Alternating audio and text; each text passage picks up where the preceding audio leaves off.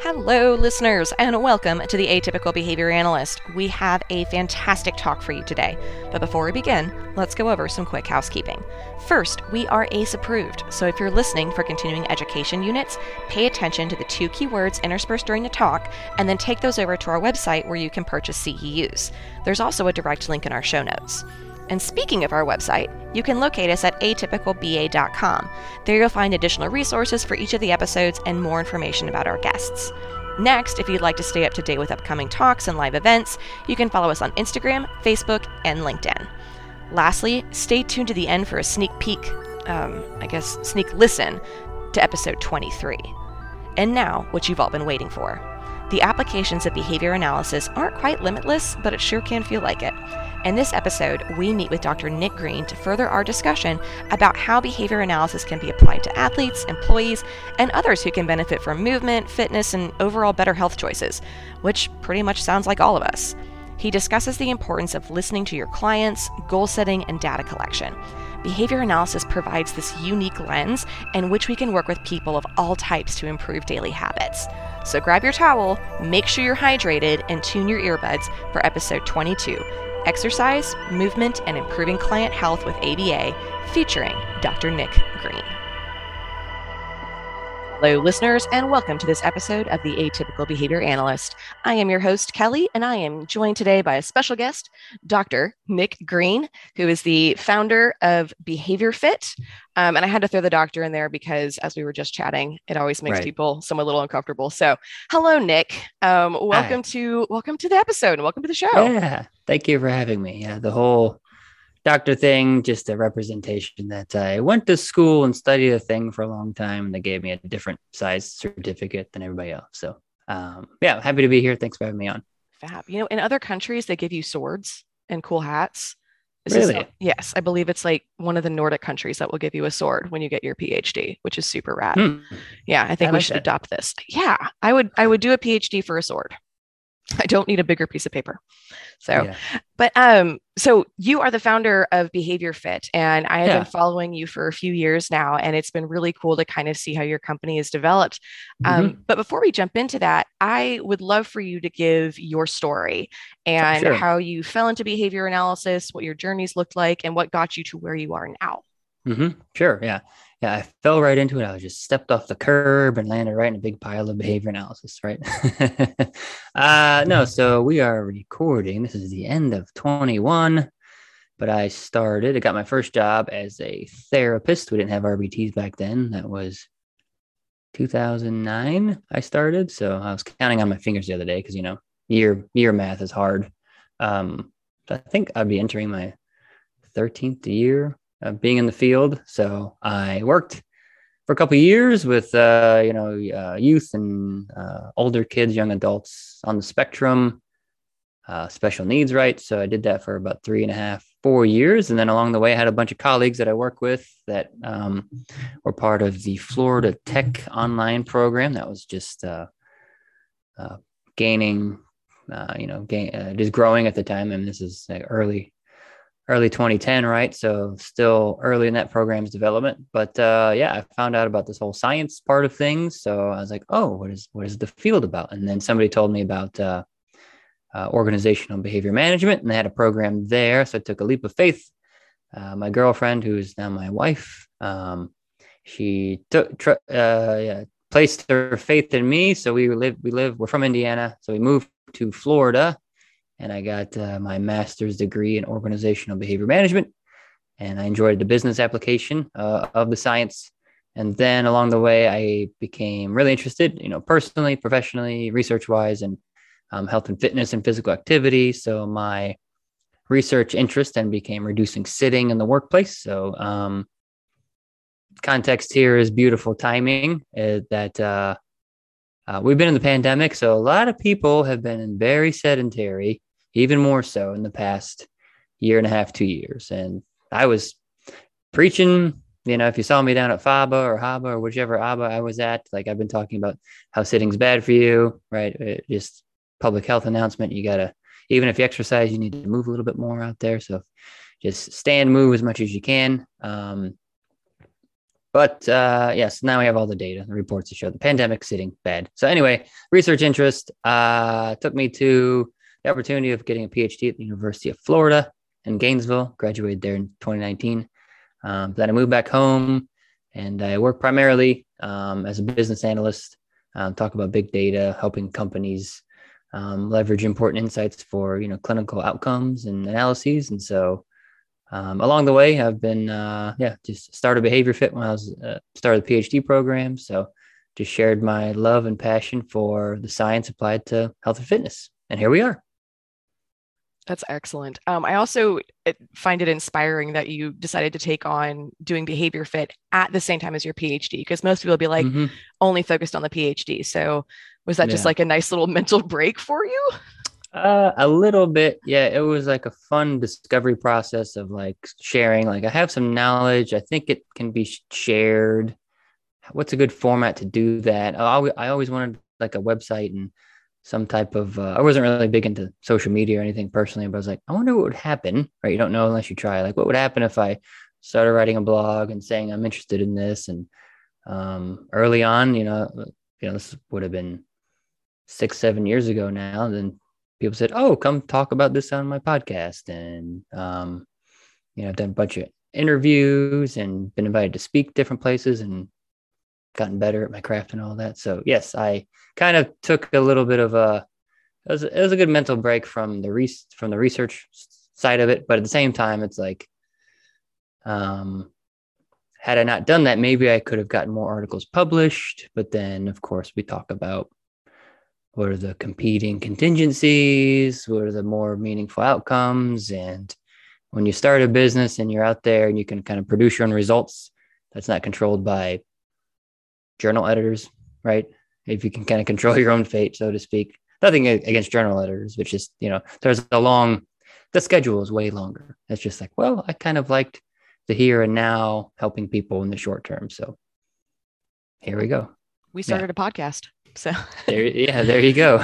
Dissemination and technology really go hand in hand. And it's, as a kiddo and product of like the 90s, I loved the internet when it came around. I had such a love-hate relationship because so much information and then also so much information. And so it's been interesting to see how even in the last, 15 years, the technology has changed and how our field has been able to incorporate it with things like AAC devices, taking data. I know one of the things we want to talk about today is the use of telehealth. We've talked about it in a previous episode, using telehealth with individual disabilities, parent training, caregiver training. Sure. But yeah, I mean, if we want to go ahead and jump into that, or actually before we jump to the telehealth side, talk about what you do with Behavior Fit. Sure. Yeah. So I think it's a good segue. So I create a lot of, content and information just related to like how does the science apply to like health and fitness. So if you want to visit any of my platforms, I most, have my website, behaviorfit.com, Instagram's most active, and I create that's really like the experimental playground to see what people like and are interested in.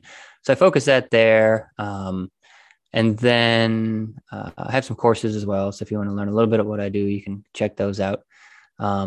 But largely what it kind of boiled down to now is that I help people change their health and fitness behaviors. We're using applied behavior analysis. So with that, I was oftentimes in presentations, I'll say I was doing telehealth before telehealth was cool. So again, it was for me to decide a format that I could maintain as a PhD student as I was getting interest in improving my experience and expertise and coaching savviness, if you will, working with people. So so primarily I work with typically developing adults. And so they say, hey, Nick, I want to get going. I need to fix whatever. I need to lose weight. What are we going to do? I say, okay, we're going to follow this process. I have a whole, onboarding process that I follow. But at the end of the day, it's the general principles of gathering indirect, direct assessment data, meeting face-to-face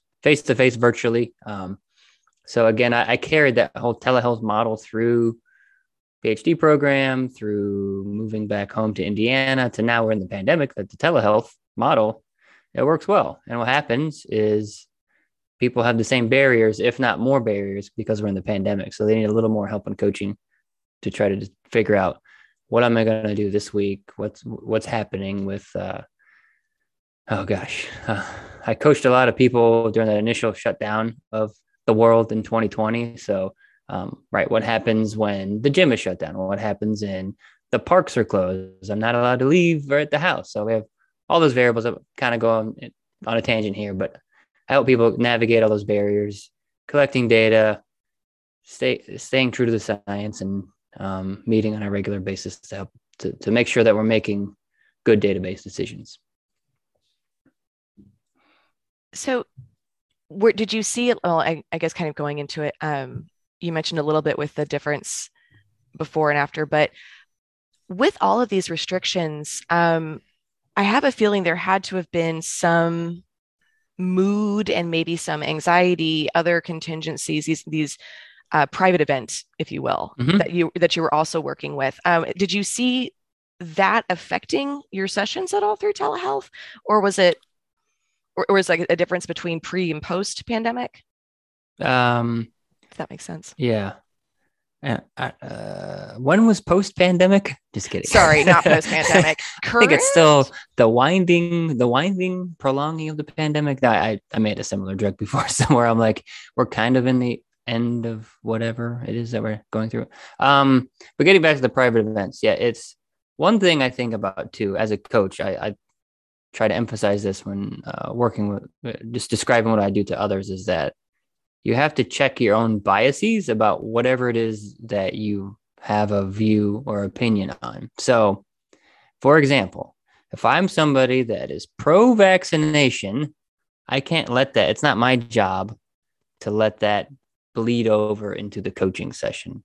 If I'm anti-vaccination, I can't let that bleed over into my client. They're free to choose whatever they want to do, right? I'm in the business of helping them choose and meet whatever interesting behavioral contingencies help them with their goals, right? So my job through all of this is not to judge or sway them, but I always have to check my own biases because that's super important.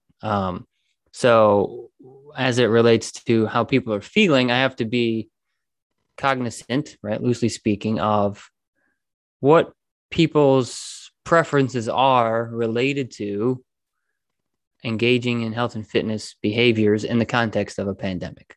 So what I mean by that is some people may have gotten vaccinated, have no premonition about going into public, wearing a mask, going out to eat. So now those variables kind of feed into what my recommendation could be for whatever fitness goal, right? So if I know somebody that is very hesitant about going into public, or has anxiety about being around other people, then I know to maintain high compliance and to make sure that they are content with, one, my services, right? I'm in the business of, keeping clients too. Like, I don't want to just totally turn them off. That I need to then shift my recommendations and figure out my problem solving is going to go a different direction, right? It's, to say it bluntly, it's like if you're scared of being in public and you don't want to be around people and get sick, I'm not going to tell you to go to the gym, right? We're going to figure out, okay, what can you do at home? What skills do you have that you can do at home? Do you have equipment at home? And we just start troubleshooting that way. And then you have to, also be sensitive to other people will experienced loss or sickness or, tragedy or sudden disruptions in their work schedules, life schedules. I was working with somebody early in the mid-pandemic. She was based out of the United Kingdom in London, and she was traveling to Eastern Europe. And there was a whole set of month because of international travel. And that was a hectic time for everybody, that it was hard to navigate and monitor the likelihood of her meeting her goals, because, right, there's all these variables. The pandemic just produced more variables and barriers to overcome. So I think I answered your question in there somewhere. Oh, you did beautifully. It was perfect. Oh, thank you. I really, there was a couple of things in there that I kind of want to break down. One is understanding that, we do have to check our biases because we all have different beliefs, different histories, different experiences, and so forth. And reminding ourselves that while those are they're variables with our clients. So being compassionate and listening to what it is Yeah. they're saying and what they're not saying, that kind of covert language, the subtleties that Hmm. come with being a human and having a sophisticated verbal repertoire, and Hmm. being able to accommodate and, like you said, troubleshoot. It should be a mutual understanding Hmm. of like, these are the goals that you're trying to meet. Here are some options. Which one of these looks good to you? Okay, let's try it and see what happens. So I really dig Yeah. that. The other thing that I was thinking about was like how that impacts the way that you guys set your goals and the way that you set the Hmm. programs up. So um, I know for probably a lot of our listeners and for a lot of us, our histories come from working in special needs, working Hmm. with learners with disabilities. So we're usually not focused, we're used to going to the VB MAP assessment or Essentials for Right. Living and grabbing goals and creating goals based on those things. Hmm. Um, but we don't often, sit down with little Jimmy and say, little Jimmy, we're going to be working on Yeah. X, Y, and Z, or what do you want to work on today? We might do some of that, Hmm.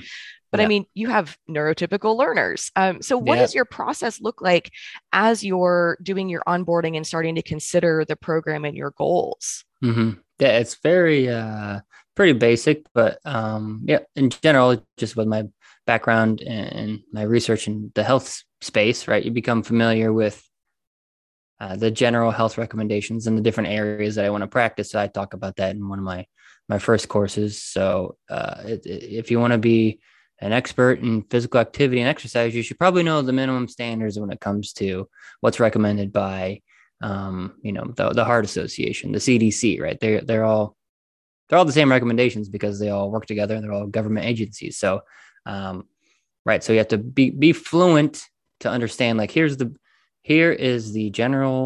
minimum floor that we all should meet based on general health risk outcomes, right? And so that is a piece that is almost just assumed and a given in a way that's like, hey, if you've navigated to my website, sought me out, gone through these other high effort steps, is filling out a form, meeting with me online to figure out if this is going to work, like, you probably want to meet at least the minimum standards, if not more. So I have that. So that's just a skill, a tool that everybody needs to have, right? Depending on what your space is, like, just if you're working in a school or a special ed setting, like, which assessments and recommendations you're going to pull from. So you start there, and then really I have the convenience and luxury of saying, what do you want to work on? Okay, that's it. That's the open-ended question. And I work with very smart, intelligent, bright, wonderful people. They say, I want to learn how to back squat. I want to learn I know I need to move, but I don't know how to get that going. I need to be more consistent. One client that I'm thinking on now is like, okay, great. It's just always the next question. What does consistency look like for you? All right. And this is part of like the earlier steps. Okay. Imagine 6 months from now. Um, what does consistent Kelly look like? That's a nice alliteration there. Consistent Kelly, right? It could be 5 days a week, could be 3 days a week. So you need to know, right? Okay, 3 days. How many days are you working out now? 0. Okay, what are you doing? What would you like to do? Then you start getting into preferences and availability of activities and things like that. So, yeah, the one individual, she wanted to be consistent. She had historically would start and stop. She'd like do something for a couple months, stop for a couple months, and that was her trend for the past 3 or 4 years. And so I said, okay, well, let's figure out what we need to do. And so we actually navigated through. She was doing things at home, but then that wasn't meeting her goals, and so then she thought she wanted to join a gym. So then she actually sampled a bunch of different locations for about 2 weeks, and then she finally settled on one gym. And then we went there, and along the way, I was coaching her through, like, what did you like? What didn't you like? What's the barrier? Too far away, too much traffic. She lived in California, so you have all those California variables too. You're in a county that requires a mask. This one doesn't. Again, getting back to the pandemic variables that, starting with just, again, the basic assessment of what do you want to do? How do we get there? And just focusing on the environment as opposed to, the mentalisms or labels of like, well, why don't you get motivated and just get out of bed and go do it? Like that doesn't get you anywhere. So that's kind of my general process. And hopefully I Oh, gave some examples there. oh yeah. Um, it's similar with like mental health. Well, just feel better. Why are you anxious? No, no, no. There's a Yeah. whole process that has to go with this. Hmm. Yeah. And I think sometimes we can make it really complicated, because I know when I sit down to, either program a workout for myself, I can get really, detail oriented where it's like, oh, well, I want to do this, and this. But I like your way of getting their general, what do you want to work on? Let's pull a few Hmm. things and see what's achievable and what's not. So, how Yeah. many goals do you guys typically set when you're working with clients? Yeah. My blanket statement is as many that you can manage and be on top of making the correct decision. So, but for me, it seems like really only maintaining a 3 to 4 goals at a time, if that, is really all I work on. Because as we kind of talked before we went live here, is that my job as a behavior analyst is to make an informed database decision. And there's a lot of time that goes into managing the data and looking at trends and looking at graphs to make sure that we are on the right track. And if you have too many goals, you just don't have enough time to look at it. And there's, when you're meeting with people only for half an hour a week, it goes by really fast. So it's like, if you add in one more goal, you have to review. That's another, 6 minutes of conversation. I'm kind of getting to the whole process here. Again, it's my OBM side coming out. It's like, it just doesn't work. Right. So, and then if a goal is too easy, then you met it and moving on. So, that's kind of the art and science of selecting goals and everything.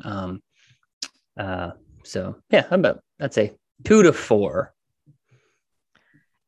So I guess I can see it from both sides too. Of I would be one that would come in and say like I want to do 10 things, and then Right. other side of me would have to be like, no, Yeah. because as your fitness coach person, I'm only going to track 2 of them, so Right. calm it down. We can lock Right. them for later. We can come back to them. Yeah. You can have a whole list of 10, but we still, like, before we get to goal 10, you still have to meet the first 2. So, And especially and with, then, and the goals need to be aligned as well. Cause you could have like, I want to climb Mount Everest. I want to run a 5K. I want to do this. I'm like, well, show me that you can meet these really basic, easy ones first. And then we can start, so chipping away at the mountain. yeah, you have to have that foundation first before you can Mm-hmm.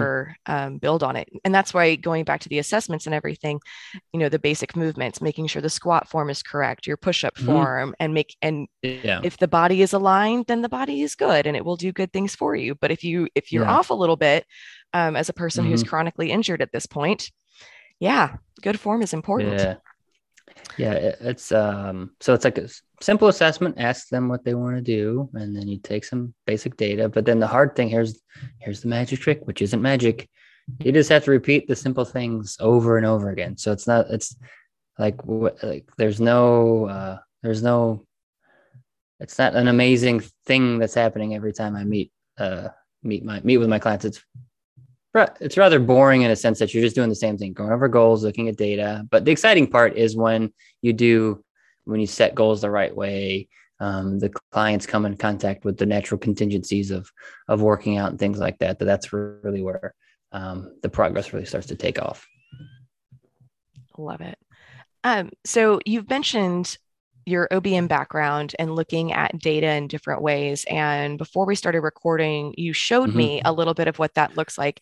And I would love for you to talk about this because it seems like this is Sure. your bigger project right now that you've been Mm-hmm. working on. Yeah.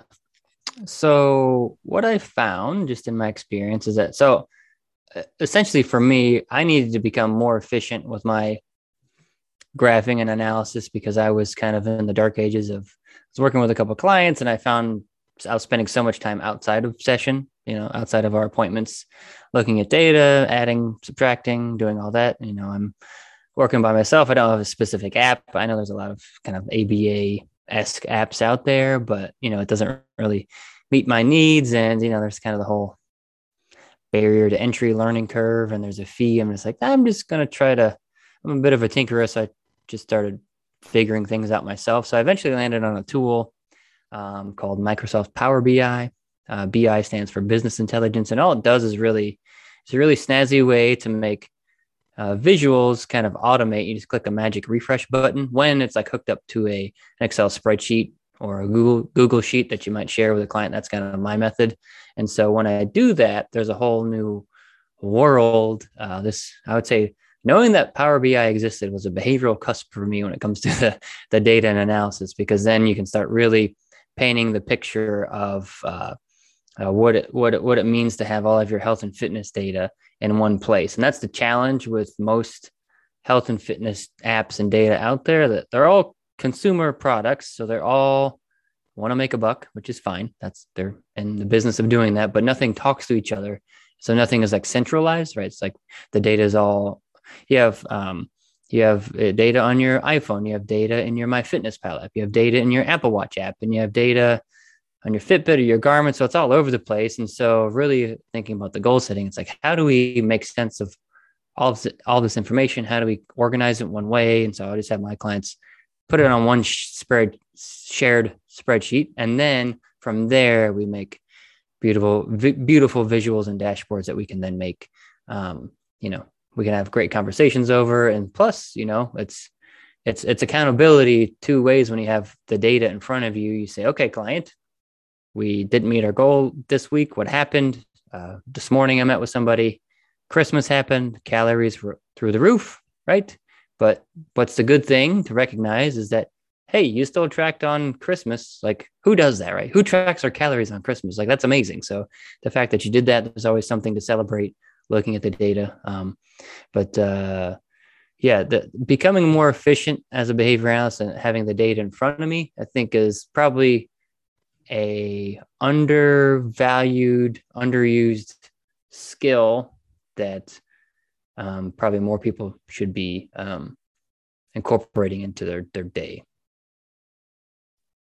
Especially the visual side of it, and making your learner aware of what that data actually looks like so they can see the trend. I remember years ago when I was a teaching fellow at UNT, one of the extra credit articles we gave was like football players having a visual depiction of their data from like the game before, something like that, or their weight training. And it was a real clean, easy read.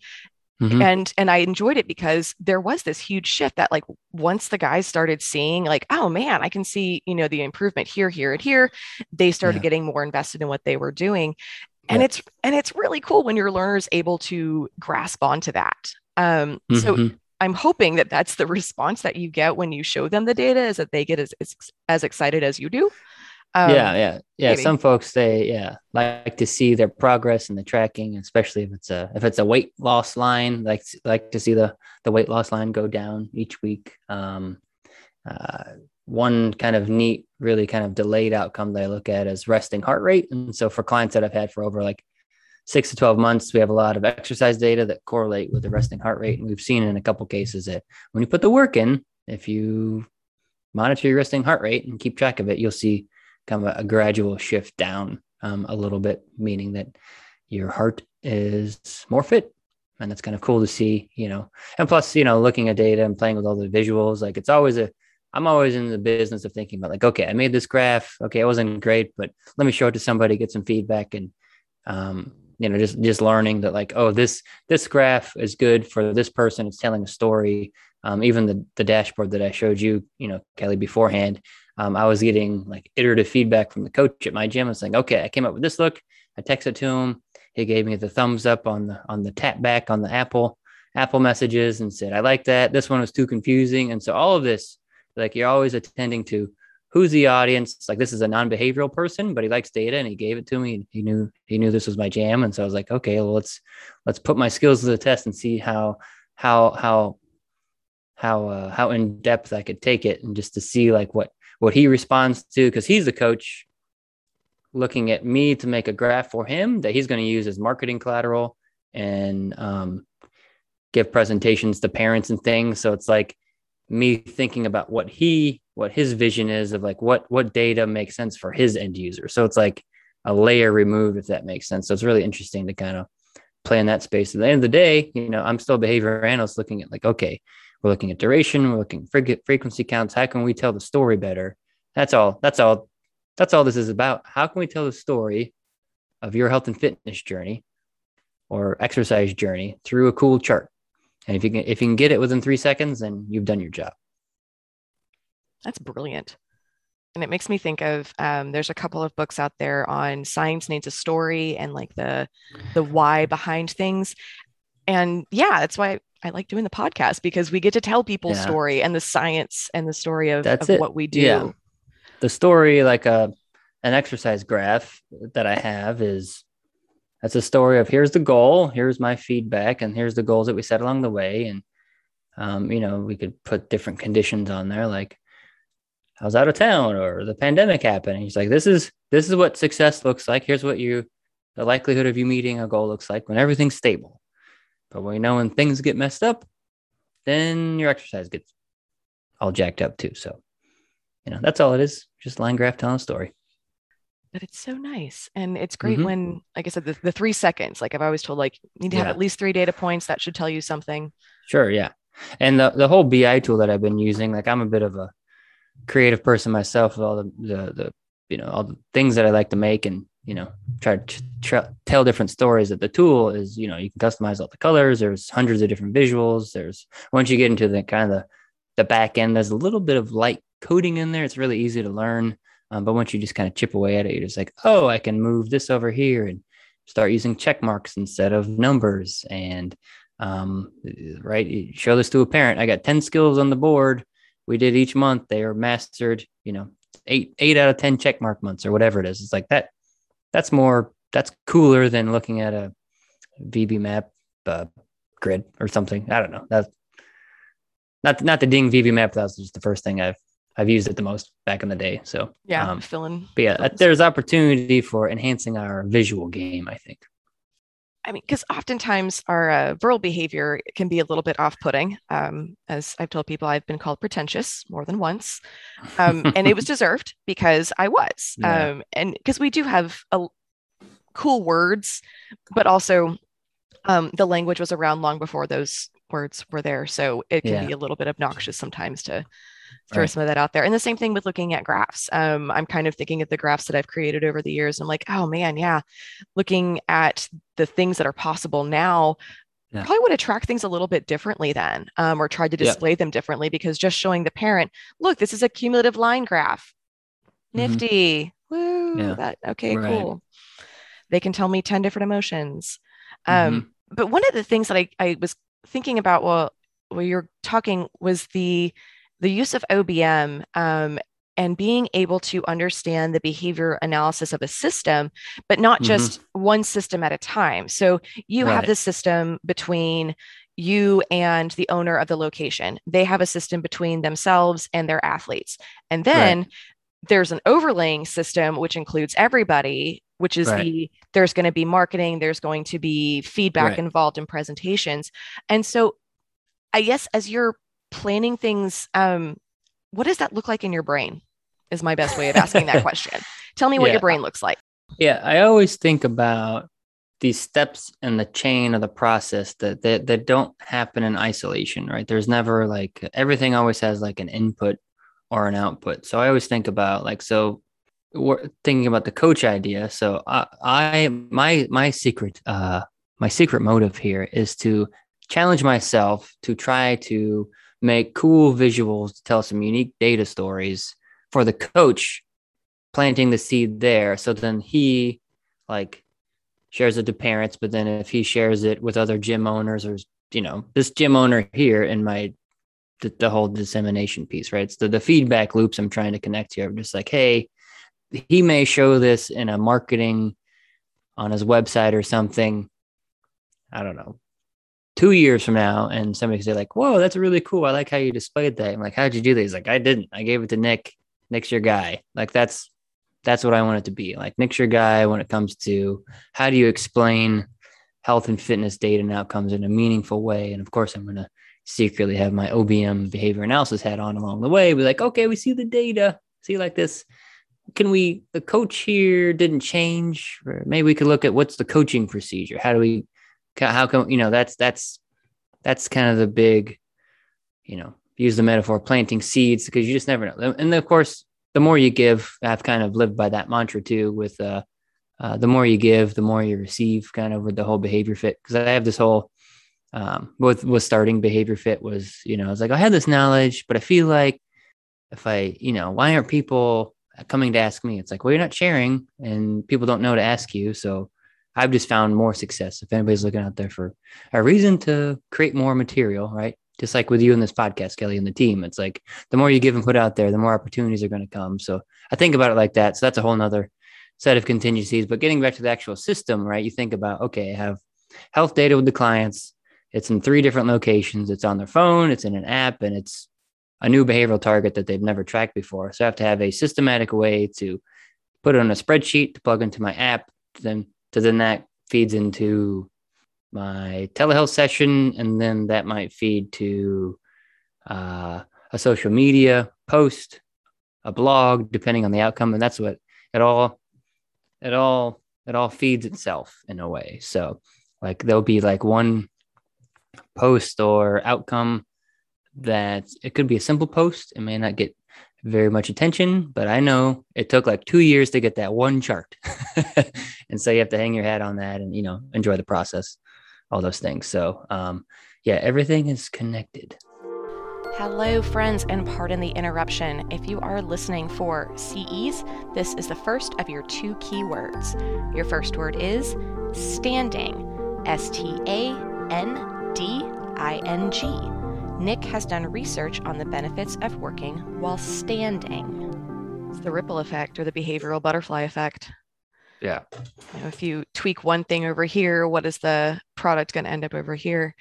So you're working a lot with gyms and working with athletes. And then you also mentioned like the coaching procedures that go along with these things. So and I know it's not just you coaching the athletes, but you also coaching the coaches who coach the athletes. So do you set goals with the coaches or anything like that? Or is it more direct, just one-on-one with you? Yeah, it's more direct one-on-one with me. So, it'll be, participative goal setting as well. It's like, okay, what do you want to do? Okay, I'm going to obviously steer the direction of the goals based on the baseline data and the general recommendations and what I learned in the assessment process. But we'll come together and set some goals together. This morning, again, we had a client that I said, okay, we're going to meet our calorie goal, plus or minus 100 calories, 2 consecutive weeks. But she said, I met it the 2 weeks ago. I didn't meet this week because of Christmas, but I'd like to just meet it this next week and then move on. I was like, sure, that works for me. So, attending to listening, right? Listening is a big part of the coaching process. So, working with a client on those goals together is where I kind of focus. No, it's fabulous. And being able to understand your client well enough that when they want to make that kind of decision of like, I'm all done with this, let's move on, and accepting. Yeah. So, which is a very tough thing at times. Yeah. And also earlier, I forgot to say that with the graphs, like some days you have to be attentive to as well. Like things might not go right for a client, like something that could have been sick, something odd could have happened. And so they had no progress or they didn't meet their goals. Or it was really kind of a bad week for them. Then I would say out of 4 times I meet with somebody a month, like, each week, I'll probably show graphs at least 3 out of 4 days, if not all days. But sometimes you have to listen to those pieces of just like, yeah, it's probably not going to be good to show up a graph showing you how much you did not do well this past week. So not showing the graphs is, I think, also important as far as maintaining a good, coach athlete relationship. Yeah. You don't want to shame somebody that's already struggling with something. I mean, the gym, and especially this is the end of the year, you've got New Year's resolutions. I know I've been battling an injury and just life events. So it's been a struggle just to even make it on my mat some days. Right. It's like if I had to ask you, like, would it be good for me to show you like how many times you went to the gym this week, right? If you haven't gone very much, like if you went 0, like, hey, guess what, Kelly? Just giving you feedback. You went 0 times this week. That's probably not a good look. It doesn't maintain our rapport very well. Yeah, it's like talk about something else. Yeah. So applause to everybody right now that has been making it to the gym, making it to your workouts and such. You are all wonderful, wonderful humans. And if you haven't, that's okay too. It's okay. Mm-hmm. So. It's just everything. Just think about everything as a trend, right? It's like you could be injured for a while. What can you do? There's the holidays that happens, but like if 48 out of 52 weeks are stellar, then don't be so bummed out about enjoying yourself so much during the holidays. Not a big deal. And resting is good. And that's actually something that I've had to, in the past when I've done some coaching, tell people like, no, you need to take a day off. You cannot go 7 days a week for multiple weeks on end. Your body will break down. Mm-hmm. And being able Yeah. to track the slowing down of things. And like you said, it affects your resting heart rate. I've talked on some other people about learning to breathe again and just seeing how Mm-hmm. much calmer that makes everything. And when you're calmer, then you're able to actually focus better. And I think taking that feedback of, okay, things Mm-hmm. haven't been going great. What do I need to do now in order to change my behaviors? Do I need to give Nick a call and set something up? Yeah. Or have I been taught the skills that I can now apply on my own? Yeah. Which that kind of leads me to a question of, so we don't want to necessarily, like in this case, there's usually something that you can continuously be working on, but are you also providing them, like, I guess, are you teaching them how to do their own kind of self-management and data collection? I know you're using apps and everything, but like, what does that process look like? I mean, inherently, right, we're kind of leveraging some behavioral principles of self-monitoring and entering data on a spreadsheet, coming into contact with here's my data, here's my step data on my Apple Watch. Okay, what does that look like? Now I need to copy and paste and do that. When we think about those pieces, um, hang on, I lost my train of thought. Can you repeat the question? That's okay, because I don't think I made it clear. Okay. I guess my question is like generalization skills. So let's look at that. So Mm-hmm. um, I don't know, do you ever retire your clients? Do you ever like, because Oh, okay. I know for us, like when working with in disabilities and with adults, we often do discharge. That's kind of our goal, is to get them to not need a plan anymore. Or I have taught your family, they now think, what would Kelly do before something happens? So Okay. I've Yeah. given Yeah. them those tools. So like, what does that kind of relationship look like on the health and fitness side? Oh, sure. Yeah. So it's the same idea. So as far as onboarding goes, I always talk about we need to keep the end in mind. As much as you and I may build a relationship together and we have a great time, we take lots of data, meet your fitness goals. I'm not going to be here forever, right? Sad statement, but it's just like, okay, what's it going to take to get you from A to B? And that's my job, right? So I use common behavioral terms like an acquisition phase, higher intensity intervention. Then we go to a maintenance phase and we start fading my time out. As long as you can maintain your activities, you don't need anything new. And then you go to an independence phase where you are maintaining some level of data collection, your activity, and then we check in less frequently, and then you're on your own. So it's really higher dosage of coaching treatment, if you will, on the front end. Then once you're successful, and then depending on whatever the monthly contract looks like, just the length of it, where we are in that phase, a month out, I'll say, okay, we're coming up on this. Do we need to keep the same intensity? Do we, you know, do we need to meet the same amount? Do we need to fade back? How are you feeling about things? And so it's always, it's always very clear on the front end when I work with somebody. It's the goal is for me not to be here and for you to meet your goals without me. Yeah. To continue that, do you ever get that kind of recidivism where they come back and they have to either work on the same goals again, or if they do come back, are they wanting to work on something new and learn some new skills? Or do people just not come back? they just fade away. Yeah, I had a couple people where we thought we were going to fade out, but then we stayed the same amount weekly meetings. So it was like something new, some new skills popped up that we wanted to work on. So yeah. I was just curious because oftentimes, Mm-hmm. we might discharge somebody and then a few months later something happens and they come back, Mm-hmm. which then goes, ooh, I probably did not do enough parent training. So I was just curious if Oh, I see. Yeah. you saw It's a similar little, things. there's different contingencies as well because these are private paying clients. So typically if we're meeting the goals and they're successful, then right, then you have to, do I want to go back full time again, coaching and pay the same amount, or do I have enough skills to maintain? So um, a couple times though, I have a good friend and colleague that as an expert in a different space, more in the nutrition area. I focus more on the exercise and activity. And so I've referred out a couple clients before where we've kind of, looking at the data. It's like, I've kind of got you as far as I can take you, beyond me mastering a whole nother skill set or domain. So just try to stay in my lane and say, okay, and identify even before our scheduled, hey, we're supposed to work through December.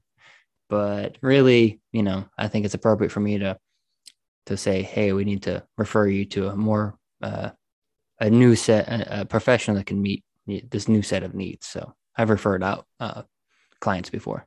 Oh, that's excellent.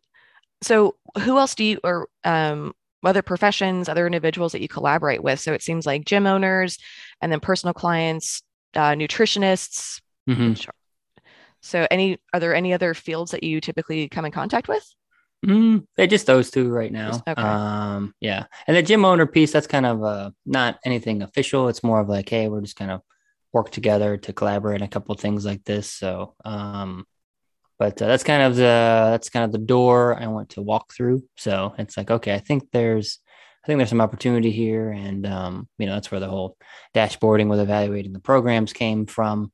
But yeah, I think there's a lot of opportunity out there, because even in the coaching area and seminars that we've all seen in the health and fitness space, there's a lot of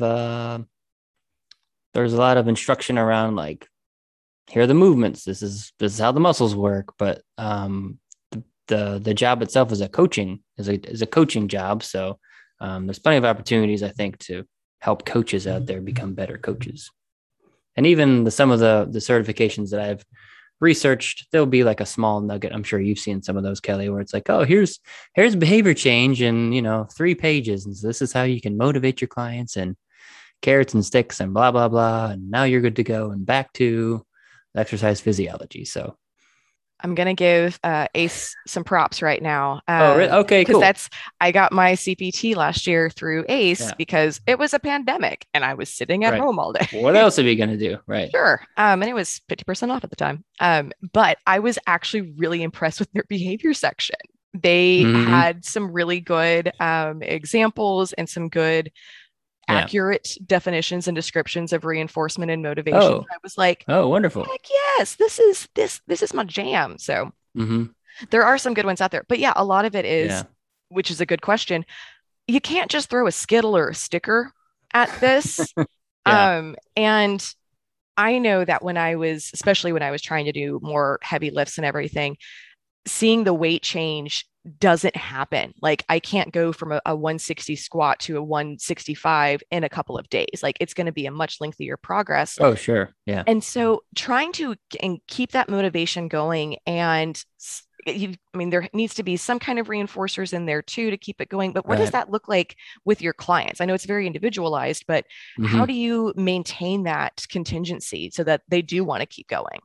Yeah. So I think I've answered a similar question before. And so for me, in a telehealth situation or arrangement with private paying clients that all have families and jobs and are successful individuals, I don't program the typical reinforcement, if you will. Like, it's like it wouldn't make sense. Like, I'm not going to show up at their house, withhold anything. I'm not going to show up and deliver something.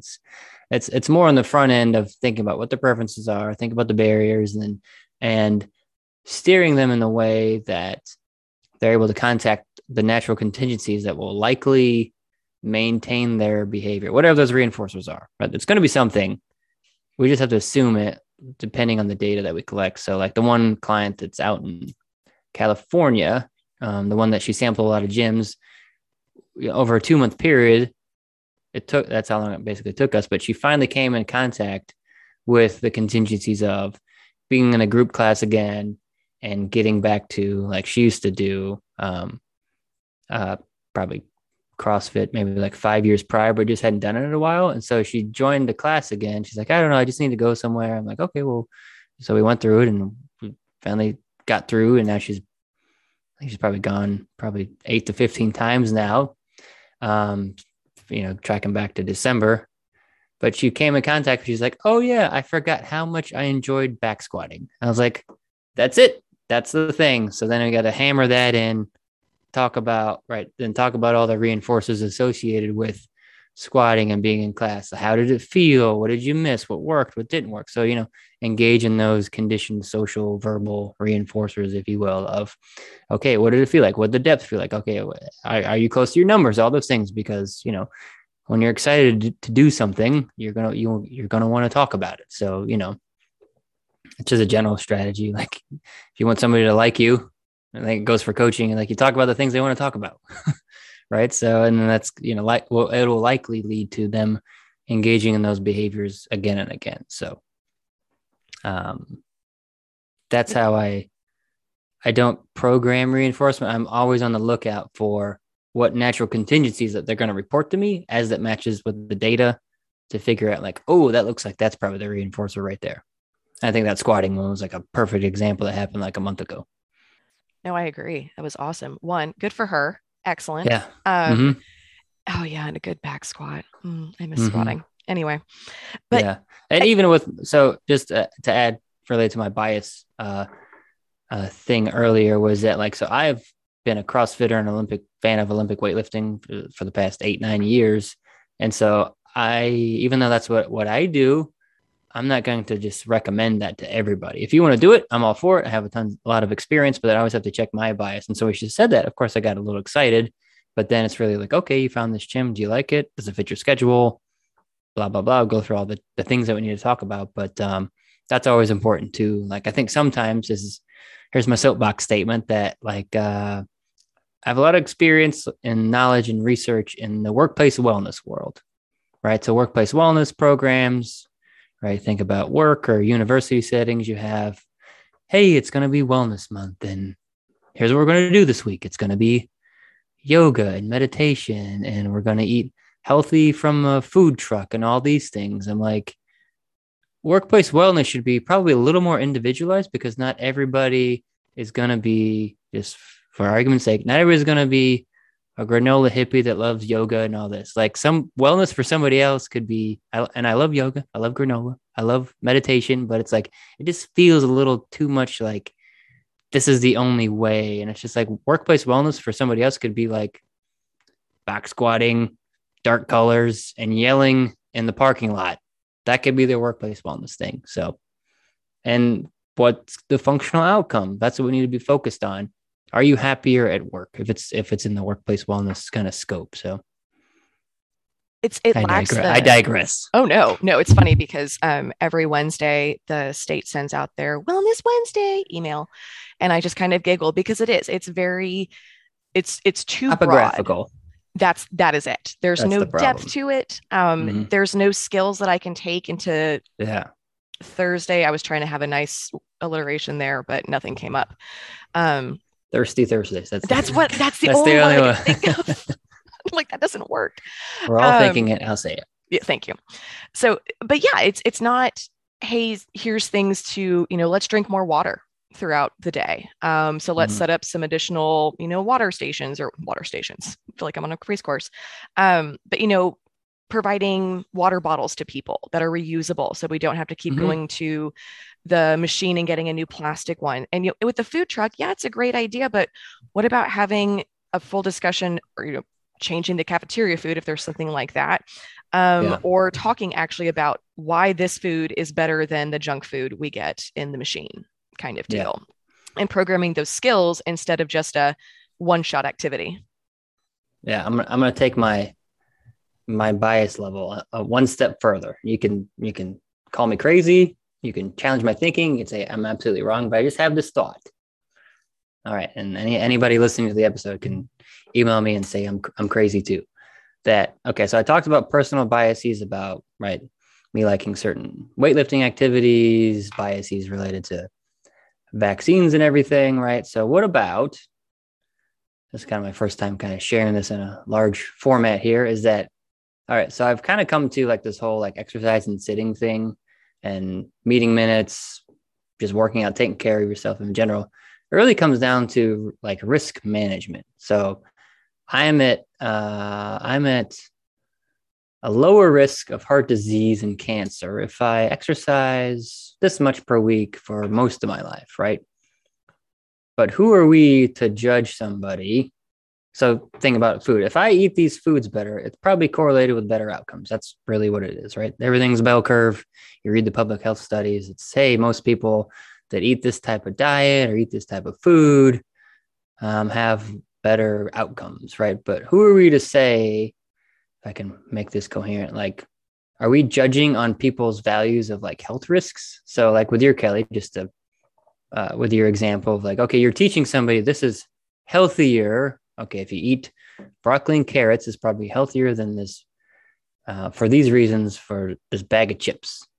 But what if somebody doesn't really care about the health risks? Then would that change your education piece? Because then in a way, you're just like, well, I think these health risks are more important than your health risks.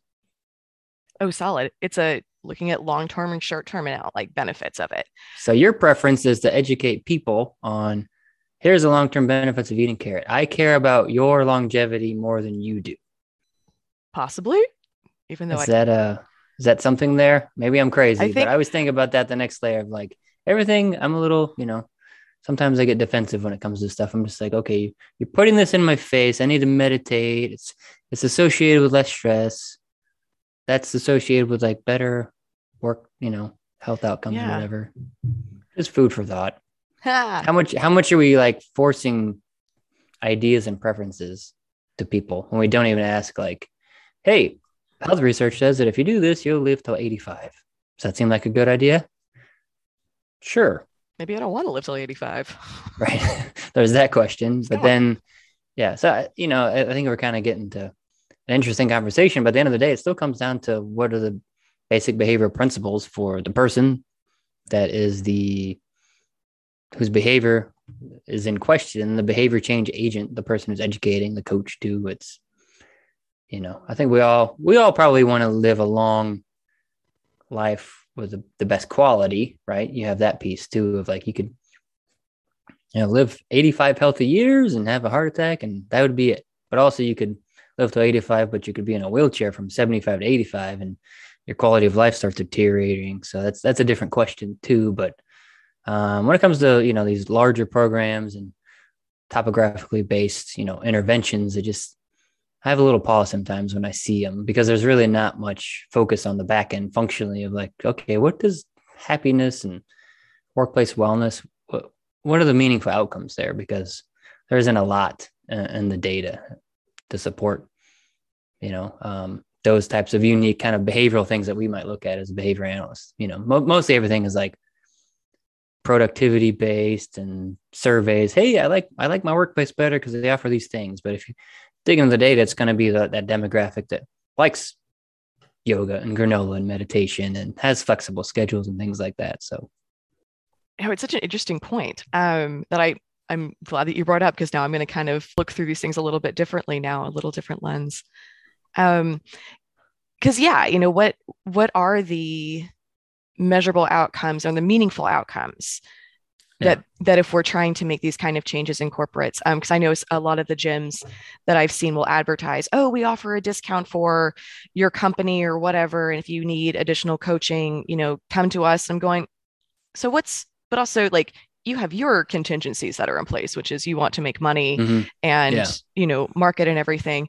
So it's important to have that conversation and to, like, if you have employees that want to go down that road, cool beans. But why are we doing this? What's the actual purpose behind it? Is it really so that we can check that box off that, look, we have good health awareness, or is it meaningful to the individuals? That's a really good point. Cool. Yeah, that's exactly what I was thinking. It's a lot of it feels very checkboxy because, this is where my knowledge is a little limited, but on the business HR side, like there's a financial gain to be had. If you get more people participating in wellness programs, that this is what the wellness program folks would probably sell to the business. Then you say, hey, if you have 1,000 employees and we know that 40% will participate, then the likelihood that they will visit the doctor and get their shot and everything, that's going to have an ROI on the business outcome, and productivity can be measured like this, which is then just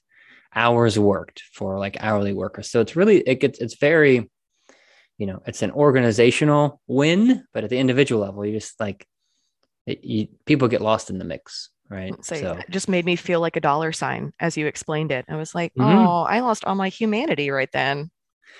Yeah. I was at the University of Florida and I was in a lot of workplace wellness themed like meetings and everything. I was part of the wellness committee there, and, nothing all universities, all big companies, participate in these activities where you say, okay, we're going to offer this incentive, this program. Okay. It's kind of peeling back the curtain, but it's not when you kind of stop and think about it. It's like, okay, we're going to offer a $25 incentive for screening to go get your blood sugar tested at this event. If we know we can get 1,000 employees to that event, and then of those 1,000 that test, we know that 50 of them are then going to be more likely to go to the doctor's office to get follow-up treatment. Okay, when we know they get to the treatment, right, there's the whole system here. Then you see we're going to get 5 of those people to actually change their ways. And then this is going to save likely, $300,000 in heart attacks and surgeries or something like that. That's how it trickles down. It's just that it's largely a numbers game. And so when you start seeing like, oh, these incentive programs are then created, it's right. This is like behavior technology 101. You have incentives, you have a threshold, the magnitude of the reinforcer. You get conditioned reinforcers in the form of points to cash in the more wellness events you participate in. You get 100 points each month, and then you collect those and you get a $50 Amazon gift card. And so the more people play, get people engaged in these activities, right? This is what wellness programs do. How do you engage more people to get them to get the points for insurance dollars, right? So that's my basic understanding. Again, anybody feel free to comment or call me out on my inaccuracies, but that's the long and short of it. There's really no mystery. That's really how I see it too when it comes down to it, because it's just a numbers game. Because nothing so far that when you look at things, has it said like they engaged in exercise outside of work, they spent this much time standing at their desk versus sitting at their desk. It really is. They didn't take sick days, which means that they were at work. Right. Which at the same time, I'm going, it's good to take rest days. Right. Yeah, we're a very work-focused culture, and there's a whole lot of cultures out there that show that it's okay to take breaks and to woosah. So, right. But at the end of the day, too, you're just happy that, there are programs that exist that, that companies subscribe to that help, these 1,000 people get tested that they otherwise wouldn't have been tested. So, and have better awareness of their health risks and everything. And, we can always we can sleep easy at night knowing that, more people are being helped because of that. But there's a lot of, I think there's a lack of individualization and, it's time and resources issues, right? It's like, okay, we have $50,000 to give in gift cards this month. So how are we going to distribute them in whatever point system? And so, it's a trade-off, right? It costs money to hire a behavior analyst to work with individuals, in a high intensity treatment scenario. Yeah, I think that's something important that we all should just remember is like working with organizations, working with groups in any ways. Don't forget your individuals. Don't forget the actual humans that are involved, and not get so caught up in the system. So looking for like time's sake and everything, I had at least one more question for you. 2 more questions. Sure. Just kidding. Just 2. But one of them is, so what credentials do you have? And what does that process look like for you? And if someone is interested in doing what you do or getting into the coaching, health and wellness side of things, what do you recommend? Yeah. So my credentials, bachelor's degree, master's degree, PhD, passed the BCBA exam some time ago, 2015, 13, 15, whenever I graduated master's program. So I have that. And then along the way, I just did a couple certifications. I did a CrossFit coaching course. It was a weekend event, a 2-day event. So go over the basics of movement and mobility and the CrossFit brand of activities. And I took a movement and mobility course too, as a self-paced online course. That was probably about 20, 30 hours. So had those 2, certificates of completion there. Very educational, good. That gets into more how to move better generally when it comes to weightlifting, body weight movements, working at your desk, being in better positions. So I have those pieces. But really, I get this question sometimes, like, what certification should I get? And really it comes down to like, what is there a skill set that you're lacking that you need to just get up to speed on, and maybe you have no experience in? So I worked in previous jobs. I did sales and marketing and things like that. And so I'm comfortable talking to people, and coaching that's a big part of it. Is like you're selling yourself and your service. And,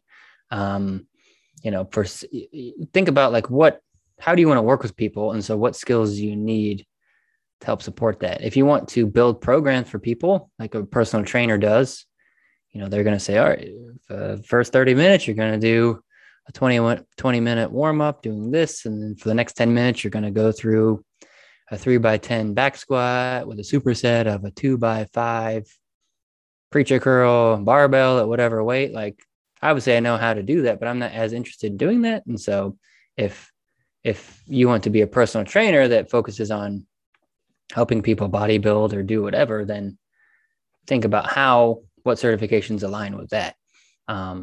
If you want to get more into the nutrition space, I don't.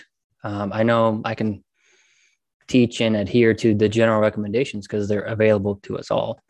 But if it comes down to, if you want to actually write people's nutrition programs and follow their macros and nutrients, then you find a certification that helps you with that skill. And there's a bunch out there. So that's kind of where I kind of place my limitations on my scope and where I practice and everything. But I feel comfortable with everything that I have kind of under my belt. If there was another layer of me wanting to get into like more programming and being specific, I just kind of draw from my own experience. I'm comfortable with that, and I've been successful as the data show, because the data is a two-way street, right? It's not only the coaches, or it's not only the client success, but it's the coach's success too. So those are that's my general, those are my certification background there. All right, friends, here's the second of your 2 key words. The second word is story. STORY. Our data needs to tell a story. I dig. In our conversation that we had several years ago when I was going through crisis number 1, I believe it's the same advice you gave me and our recommendations. I did? All right. Consistency. Yeah. Boring, yes. Right? No, because I was angry then. The wrong answer. Okay. I wanted you to tell me yes or no. Oh, right. I didn't want to have to think. Well, that's the whole point of my coaching process. Like, I don't know what you want to do. You have to decide that for yourself. And we got there. It just took me a little bit longer. You did it. So, do you feel better equipped now that you took the course? I do. I realized I had forgotten about a lot of anatomy and physiology from school days.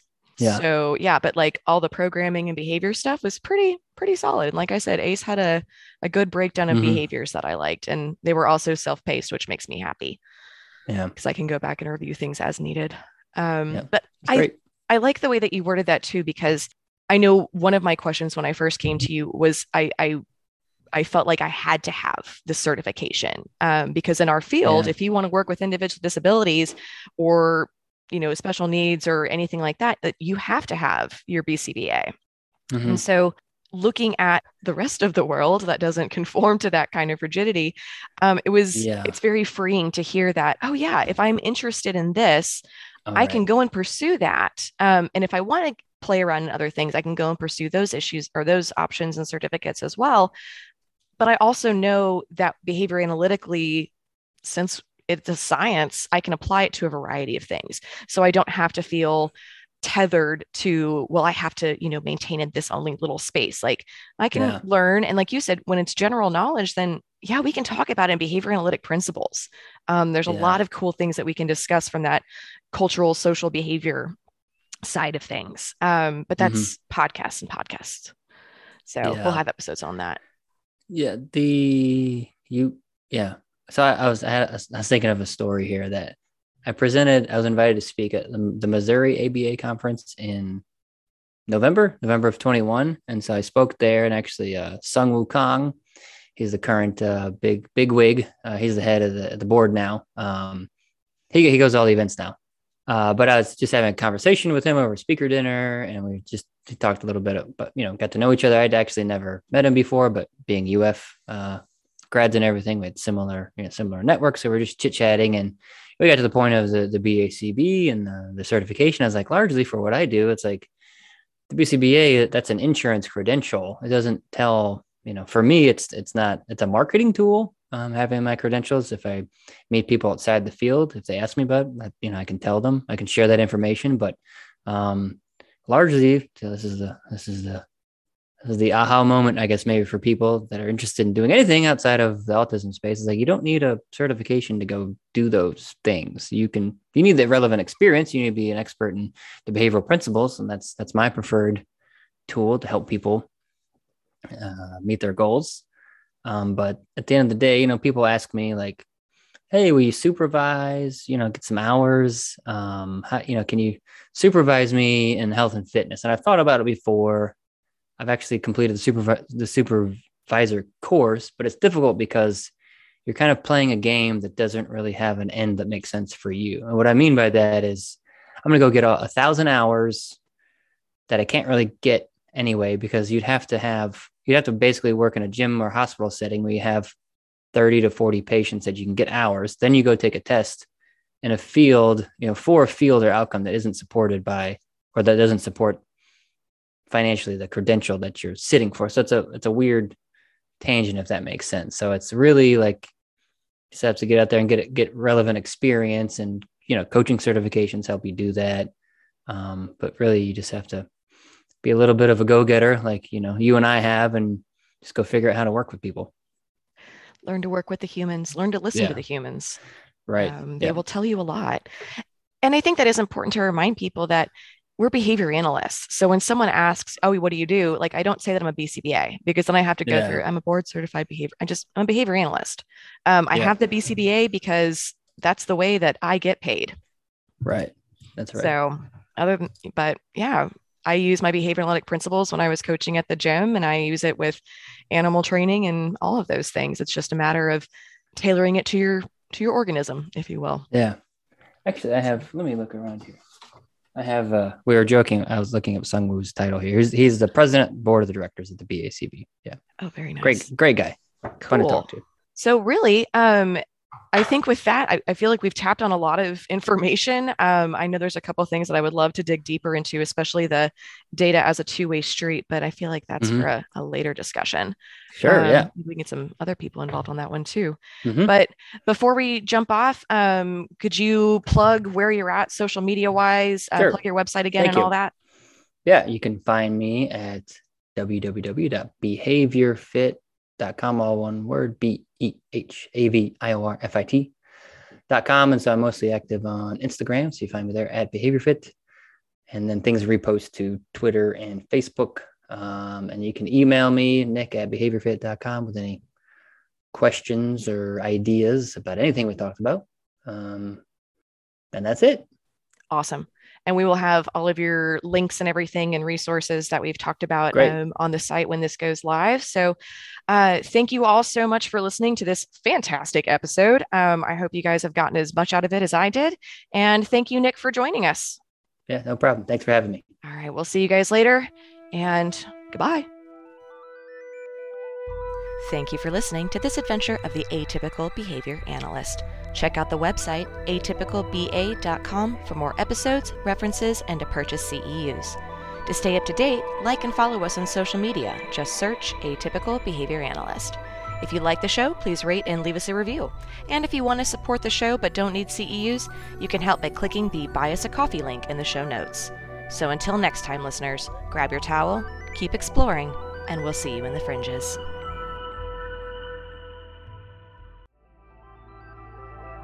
Well, hello there, listeners. Thanks for sticking around. Here's your sneak listen into episode 23 coming out in a couple of weeks. Enjoy. Not seeking reinforcement, anhedonia, as they call it, being a bummer, not talking about fun things, not doing fun things, low rates of behavior in general, which all correlate with aggression, right? A lot of sad emotion also correlate with aggression. Depression. And we could start looking at those things instead of saying, because a lot of times we're saying like, well, he's still punching people.